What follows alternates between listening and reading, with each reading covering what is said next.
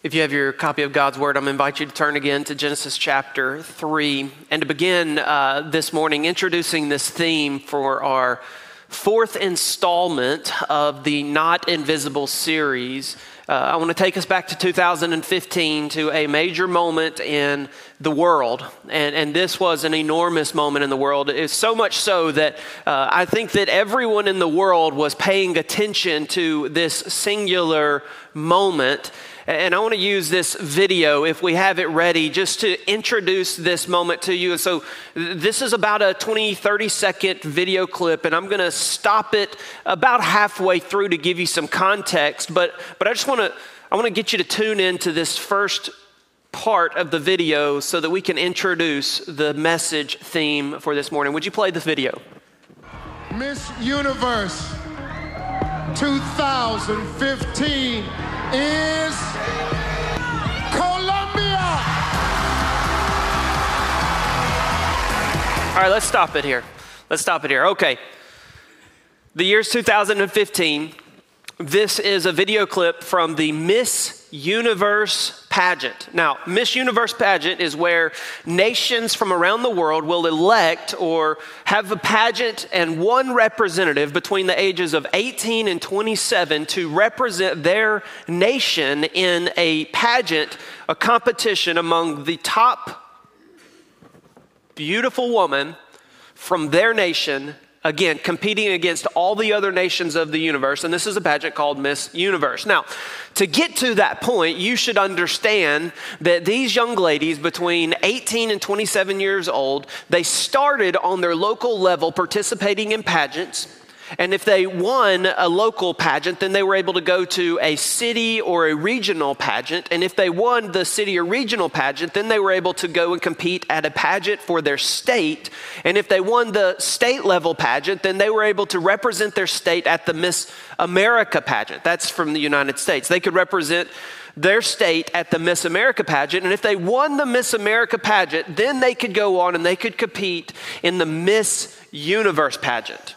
All right, so these young ladies have spent years preparing themselves for this pageant. Their parents, most likely, have spent thousands of dollars getting them ready to participate in these pageants. Their friends and their loved ones have invested in them year after year after year. And now they are, for those that participated in the Miss Universe pageant, they are on the grandest and highest scale platform that they will ever be able to reach. This is the top of the platform.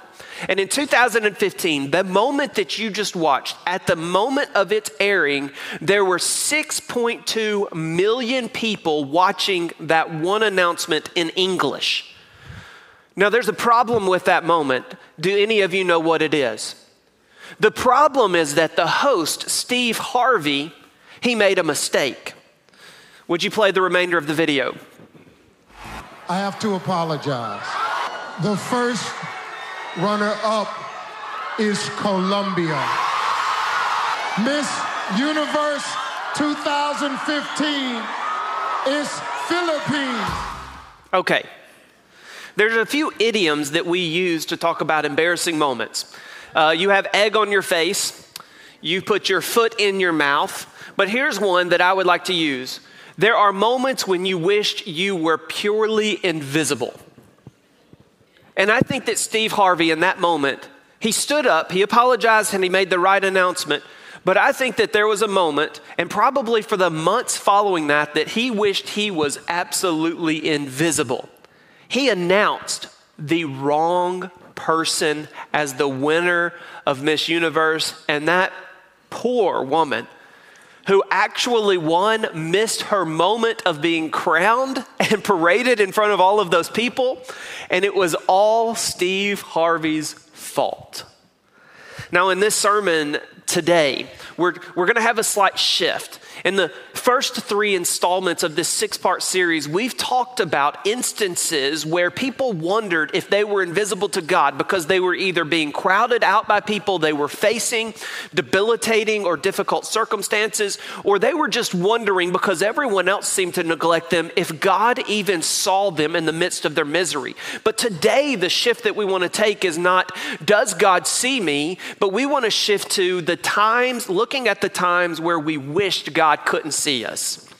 Because there's always times where because of our shame and our guilt that we wished we were invisible. Now we're going to look at the fall of man. And before we jump into this message, I need us to take just a moment as a church family to talk about something that must be dealt with. In these past few weeks and in the weeks coming up, the next few months, particularly today, we need to be mindful that God is doing something incredible through the preaching and teaching of his word and the life of the local church, and the enemy is very unhappy about it. The psychologists or counselors, sometimes when they're trying to help someone find the complexity to whatever problem they're facing, they'll take it back to its roots. They'll go back maybe even to childhood and see if they can find the origins of the problem to help alleviate or find the solutions for the contemporary playing out of the problem. And so what we're going to do is we're going to go back to the beginning, and we're going to find the moment where the guilt started in our lives and in the circumstances and the brokenness of relationships, and we're going to pinpoint that so that we can find the ultimate resolve. Now, I need to warn you that the enemy is not happy about this because we are going to expose from the beginning all of his schemes and tactics. And you should be aware, whether you sense it or not, you should be aware that the enemy wants to disrupt this message, and he wants to disrupt your heart and your mind and our church from arriving at the conclusions that we are going to preach from this pulpit today. And you should know that our aim is to be people who live lives pleasing to God, and the enemy wants to do anything he can to disrupt it. And some of the things that he'll do to disrupt the church from arriving at the place that the Lord wants us is he will seek during these services, during these sermons, he'll seek to make your minds distracted by things that are going on around you. Sometimes the distraction is just that you're tired, or you have worries or thoughts from outside of this sanctuary that are coming into this place, and they're causing you to be distracted or out of place. You're physically present, but you're mentally, emotionally, and psychologically, you're somewhere else. Sometimes what the Lord will do is, or not the Lord, but sometimes what the enemy will do is he'll try to distract you with things that you have preferences about in the sermons or in the service. And you'll say, well, this is a good sermon, but I don't really like this about this or that about that person. And you'll think, I'm just going to entertain those thoughts of preference. And that is what the enemy will do to distract you. And when you entertain those ideas of preferences, rather than being tuned into the preaching and teaching of God's word, you're playing into the enemy's hands. And I'll tell you, one of the ways that the enemy will use God's people to distract others of God's people from being focused on what God is doing is by tempting God's people to entertain preferences and then to lead them to the point where they think that they have the authority or whether or not they have the privilege to share those opinions with other people. And so I just want to tell you just right out of the gate, because it is a repeated history within churches. When God is moving, the enemy is unhappy. And one of the things that the enemy will do time and time again to disrupt a church is to use church people to express their opinions about things that have nothing to do with what God is doing in an effort to distract God's people from seeing God do an amazing work. And so I'm just going to say it flat out. When we as people, this is the tactic that gets played out time and time again. When we as people feel tempted to gossip and we participate in gossip, we are playing into the enemy's hands, and we are no longer participating in the kingdom work as God's agents. We're now participating in the kingdom work as the enemy's agents. And I'm not just talking about gossiping about things that are in the church. I'm talking about gossiping about things that are outside of the church. And this is the most, and I'm bringing it up because this is the most common disruption within bodies of people. And so I just want to challenge you, because I don't want you to miss out on what God is doing in your life or in the life of this church. I want to challenge you that when you feel tempted or when you feel compelled just to talk, don't do it. Just don't. You will be better for it. And so will those around you. Now we have the warning. I want us to jump into a word of prayer before we jump into this, because again, I believe that you are the best church ever. I am biased to you and unapologetic about it. You are the best church ever. And I am so hungry to see God continue to work in your life. I just want us to go to the Lord in a word of prayer before we jump into the message. Would you join me? God, I pray over your church and my church. God, these are people that you bought with your blood because you love them so much. And I, Father, as a pastor, I am so absolutely thankful that I get to be among these people. Lord, we're asking for your Spirit to move heavily among us. And Lord, all of the moving that you're doing in our life as you grow us through singing praises to you and grow us through preaching of your word. Father, I pray that the enemy would have no authority in here, and I pray that the enemy would have no power here. So Lord, would you save us as a people from the temptation of letting him have a foothold? Father, would you save us and preserve us in your goodness and in your grace? And Lord, I pray that not only would you save us and preserve us, but I pray that now during these sacred moments, that you would protect our hearts and protect our minds and protect our bodies. Because ultimately, God, our aim is to be in relationship with you, and we want to do what is pleasing to you. And so help us, God, because we can't do it unless you help us. In Jesus' name, amen. If we look, I've got a chart for you.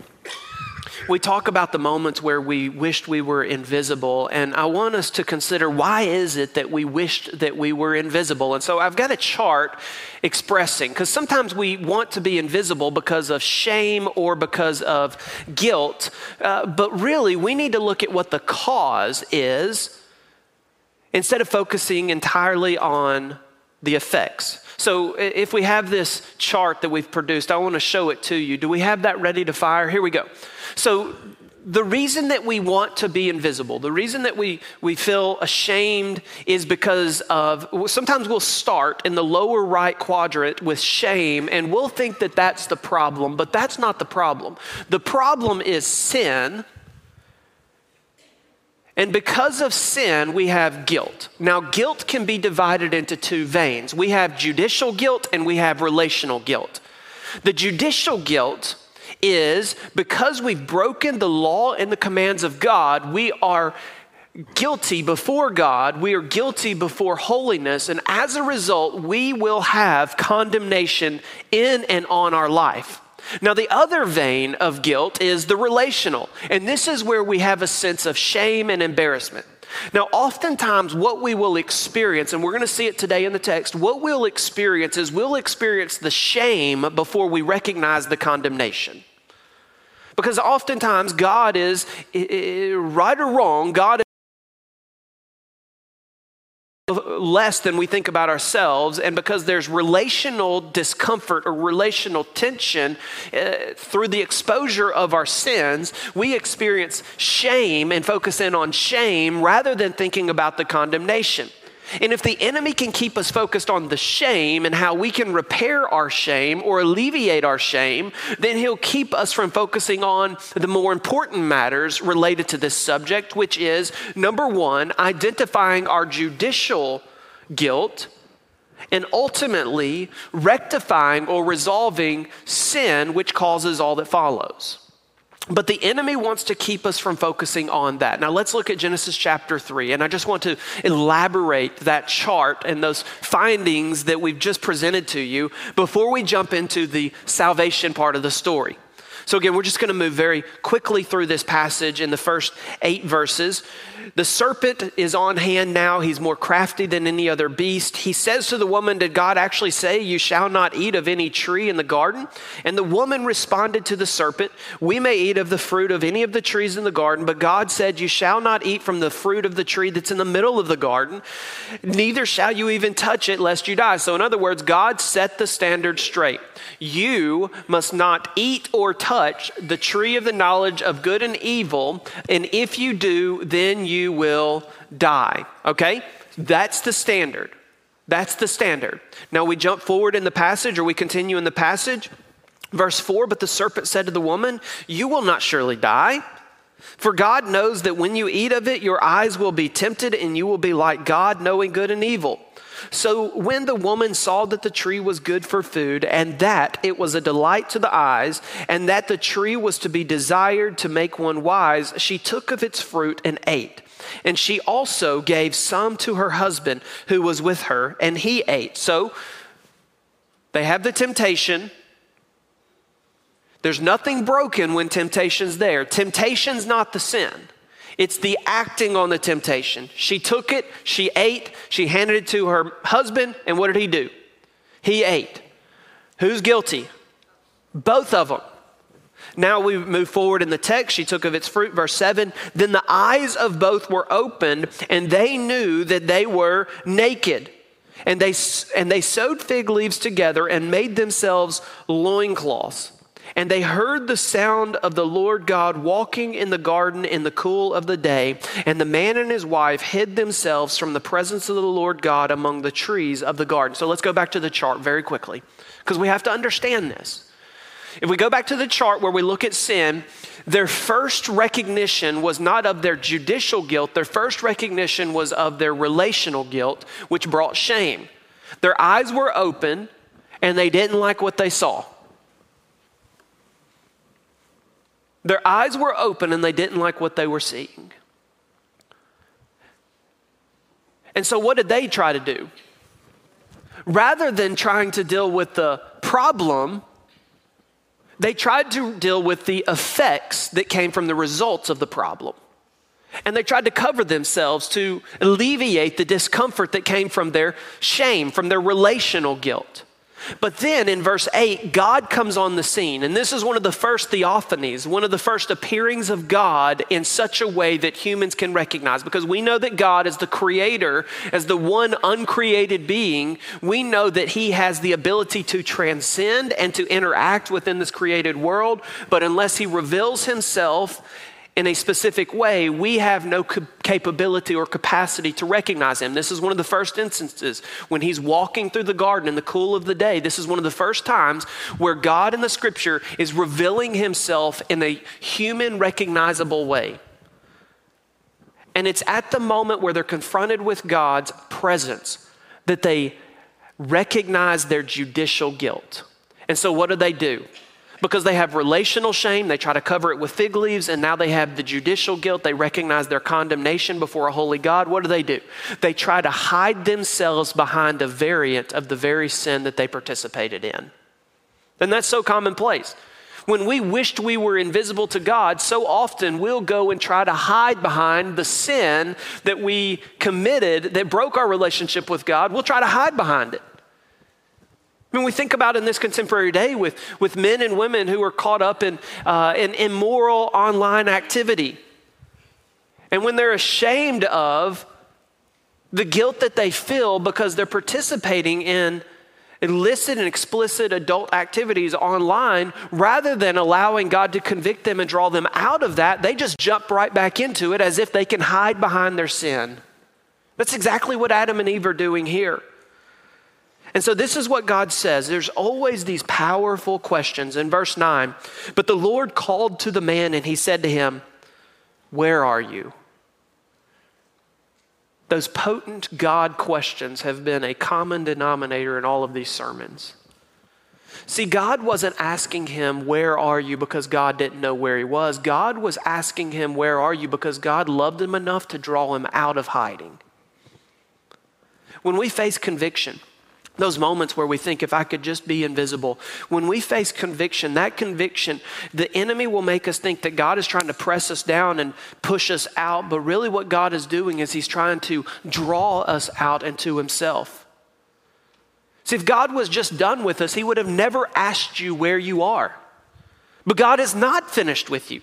Rather, God is very interested in having you to himself so that he can provide for you what you couldn't provide for yourself. And so we read on in verse 9, God says, where are you? And the man said, I heard the sound of you in the garden and I was afraid because I was naked and I hid myself.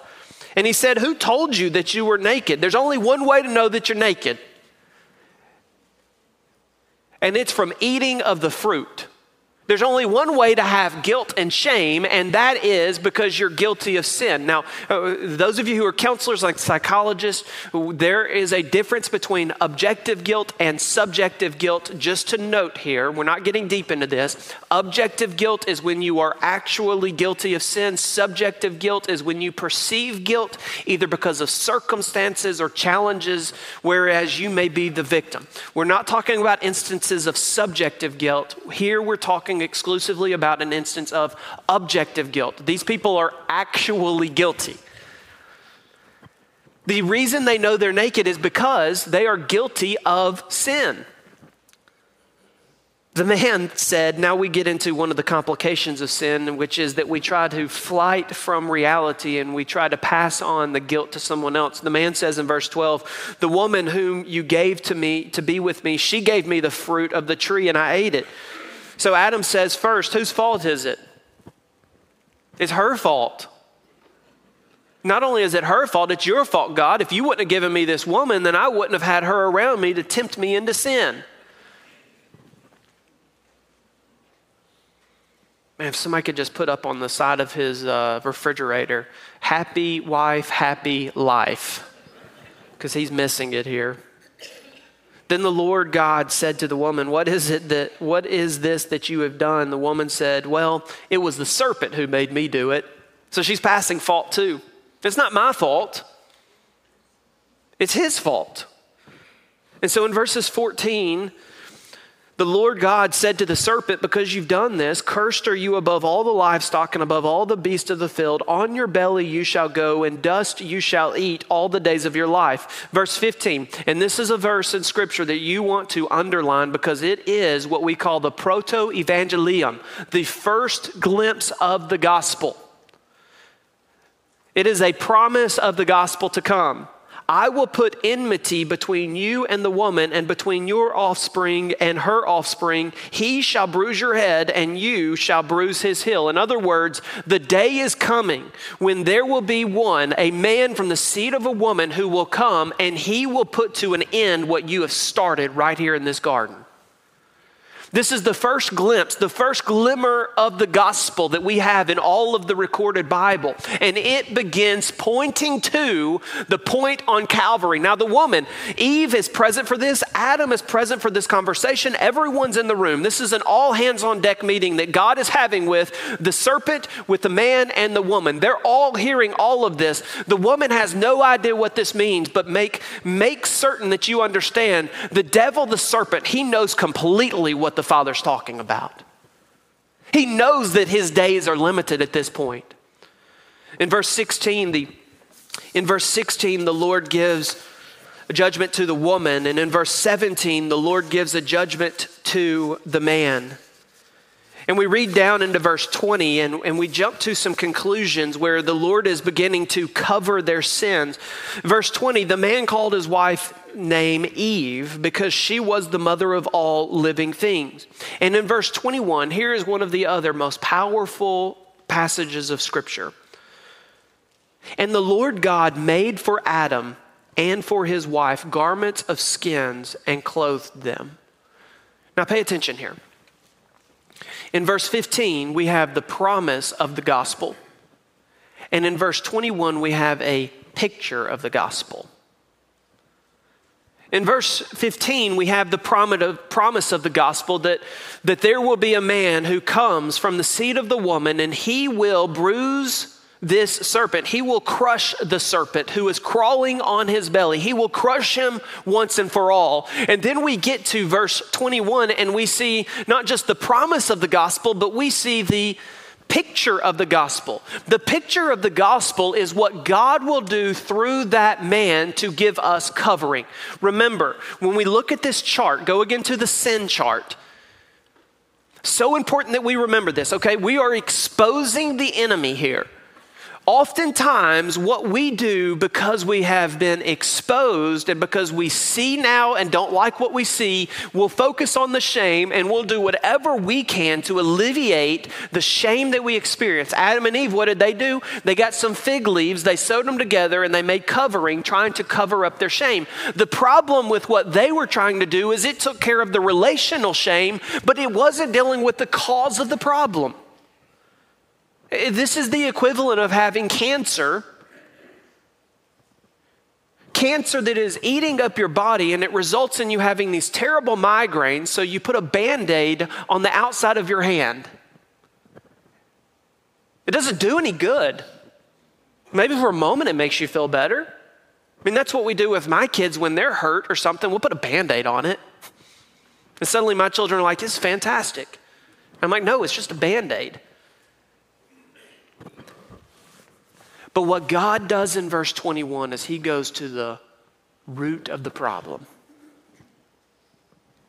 He goes to the root of the problem. He says, you know what? The only thing that's really going to take care of this problem is if there's a sacrifice that provides a long-lasting, eternal covering. Now, I want to show you theologically what's happening here. There's another chart that I have for you. We have the sin chart, and I want to show you the salvation chart.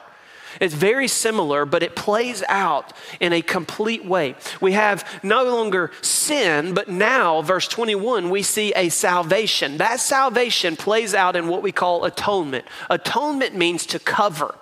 Now, theologically, here's a word that we have to understand. And if you're a Christian, I challenge you to understand this word and make it a part of your vocabulary: substitutionary atonement. The reason that you should hold on to substitutionary atonement is that you are betting your eternity on it.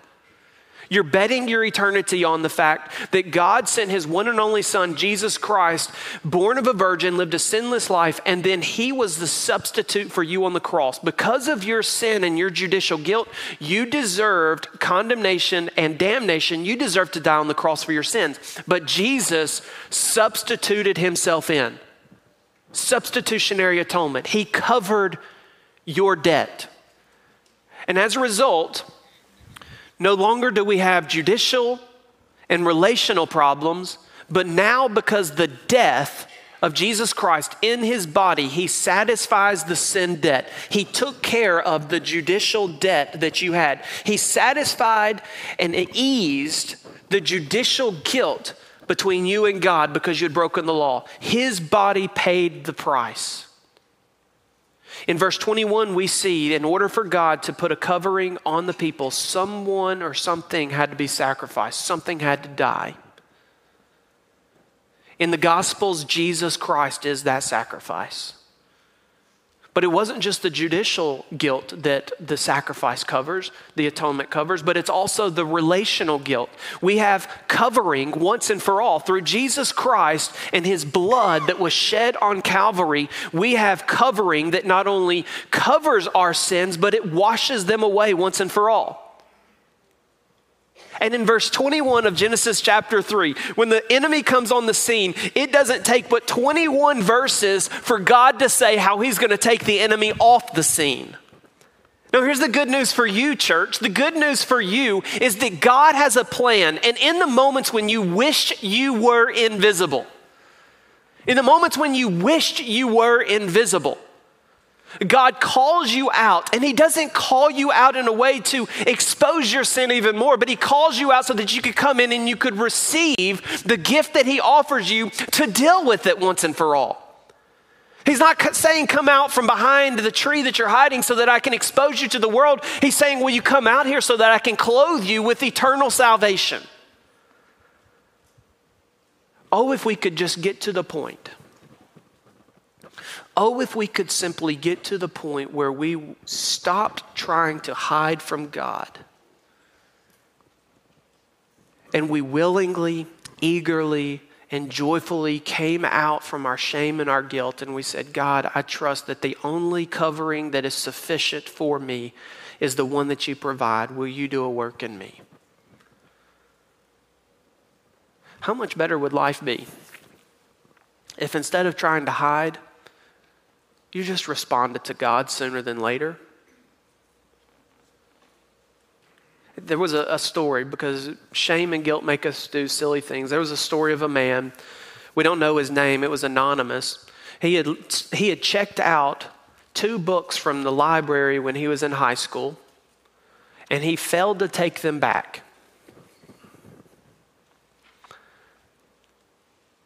And he kept those books for 50 years. I'm surprised he could keep up with them for 50 years. After 50 years, he wrote a note. Listen, this is so fantastic. This happened in Phoenix. After 50 years, to the date, he wrote a note and mailed it to the library at his old high school, and included with that note were the 2 books and a check for $1,000. And he sent those books, and he sent that check, and he sent that note, and he says, I can't stand it any longer. I owe this money and these books to the school, and so I want to pay my debt. I can imagine the school was like, you could just keep them. We don't need them. But he couldn't stand it any longer. And I wonder if that's true about you or someone here, that you just can't stand it any longer. You're tired of hiding from God. You're tired of feeling like you need to be invisible, and you just can't stand it any longer.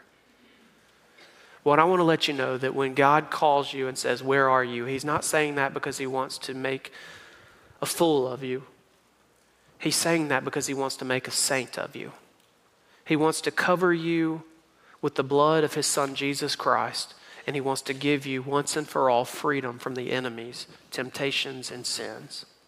So would you today receive Jesus as your Savior? Would you come out of hiding? Would you say, I want to be saved? I'm going to invite our worship team to come forward. And I'm going to invite you to go ahead and stand where you are. Our ministers, you can make your way to your positions if you're helping us with the invitation. If you're on the prayer team, go ahead and make your way forward. Listen, church, I'm just so convinced that God is doing something. There has been this eerie sense of spiritual warfare kind of circulating. And I've heard it from some other folks, and I've sensed it myself. God is up to something incredible, and I want us all to be a part of it. I really do. And so right now, if the Lord is impressing upon your heart to respond, do it. Step out, step forward, and just watch what God can do when you get out from behind the trees.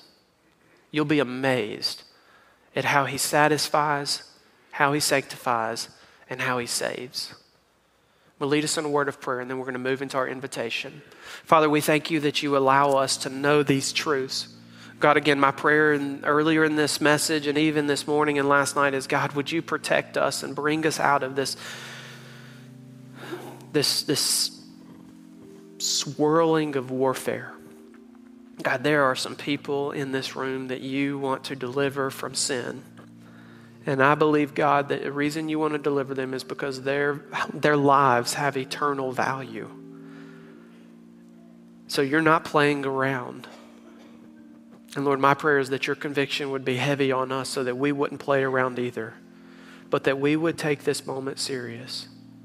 Father, I pray that the man or the woman, maybe a family, maybe a teenager that is being convicted of something in particular, maybe it is lostness and they need to be saved. Maybe there's something else going on in their life or the lives of someone that's near and dear to them that is breaking their heart. Lord, I pray that they would respond, either by coming and taking me or one of our ministers by the hand, or maybe they come and take one of our prayer members by the hand, or Lord, maybe you just lead them in a very public and bold way to come forward and to kneel at the altar and to seek your help. Lord, thank you for the gospel. Thank you for providing ahead of time salvation to all who would receive it. Help us now in Jesus' name. Amen.